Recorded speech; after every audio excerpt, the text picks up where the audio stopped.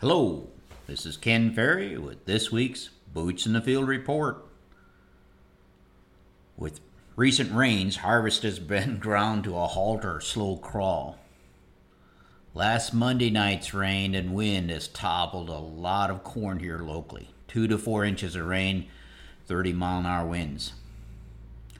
Luckily, most of the area, I would say, is 75% done with corn. Some growers have finished corn and have now turned their focus to beans. For some of that 25% of corn that's left to come out, though, it's going to be a crawl to the finish line after Monday's storm. Harvest loss this year is one for the record books. You know, we'd like to see corn losses around that 1.5, 2 bushel most years. This year, the average is 7 to 10 bushel of corn on the ground. We've measured as high as 30 bushel harvest loss. The combination of very dry corn, poor test weights, rubbery cobs, and poor standability make it a challenge to control this loss. The harvest teams out there, you have to continue monitoring this loss as these conditions deteriorate. This corn going flat adds another dimension to the harvest loss. But we've been able to cut these losses in half with some adjustments. As you know, working with your deck plate settings and header and ground speeds are big in adjusting for reduced head shatter in this dry corn, as well as some of the technology available today, like putting brushes on your gathering chains. In the dry corn, of course, and the down stuff, the reels and the end cones are making a big difference. Getting that even flow through the machine, which makes it easier to manage the threshing loss as well. A couple of things we are seeing working with growers as we try to cut this harvest loss.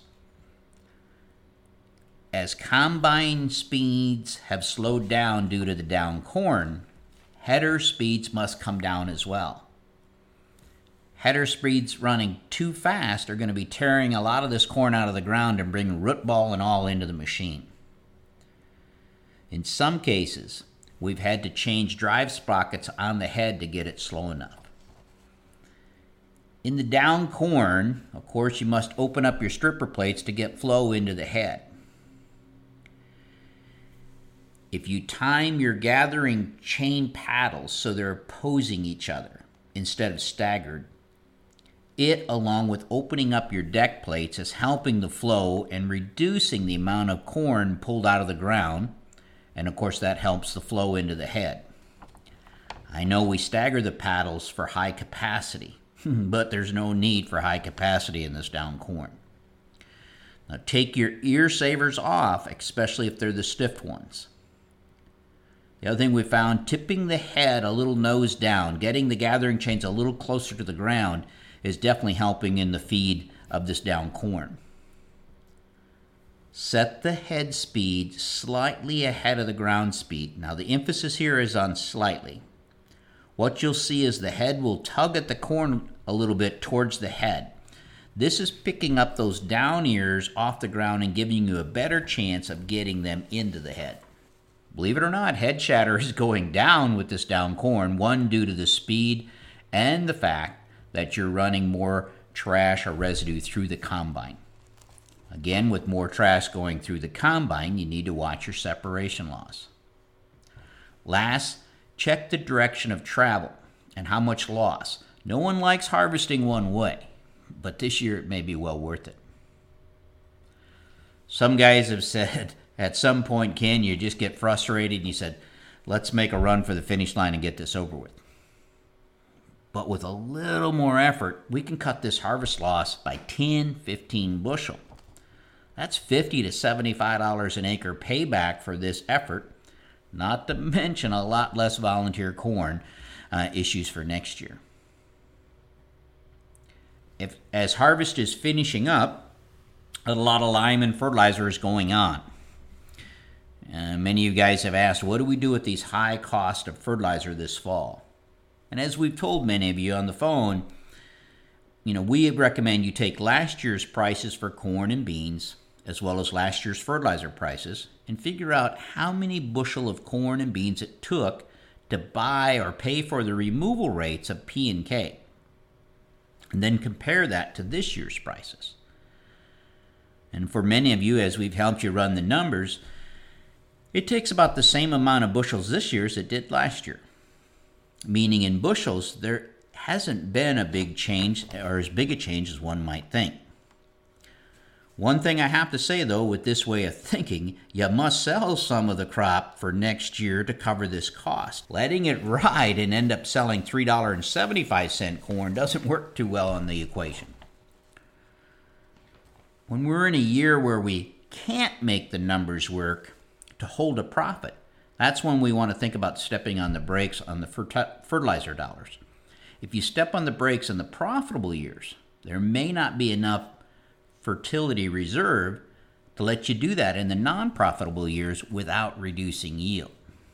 There are no guarantees fertilizer prices will be cheaper next year or the year after. Plot harvest was slowed, but with the wet weather, but it's back in full swing this week.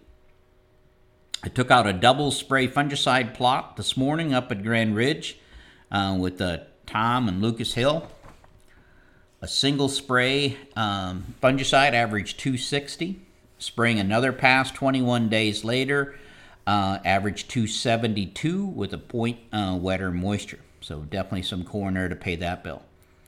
We had a 4R plot where we looked at planter applied fertility and how it responded to 3 different varieties. And it was, as you'd kind of expect, the G and L1 varieties had strong responses to planter fertility, while the L2 hybrids had little to no response to planter fertility. Took out another fixed flex plot up at the Grand Ridge area.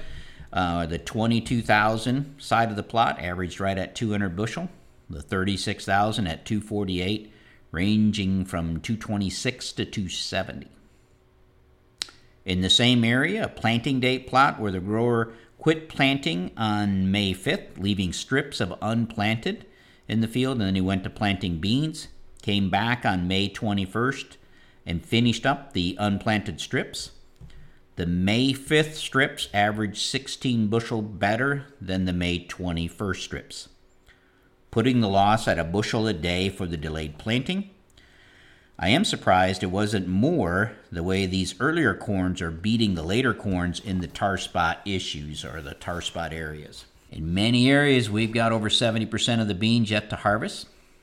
With the past rain delays, our good bean cutting days are now getting numbered. We know that anywhere around the corner here, we could have snow.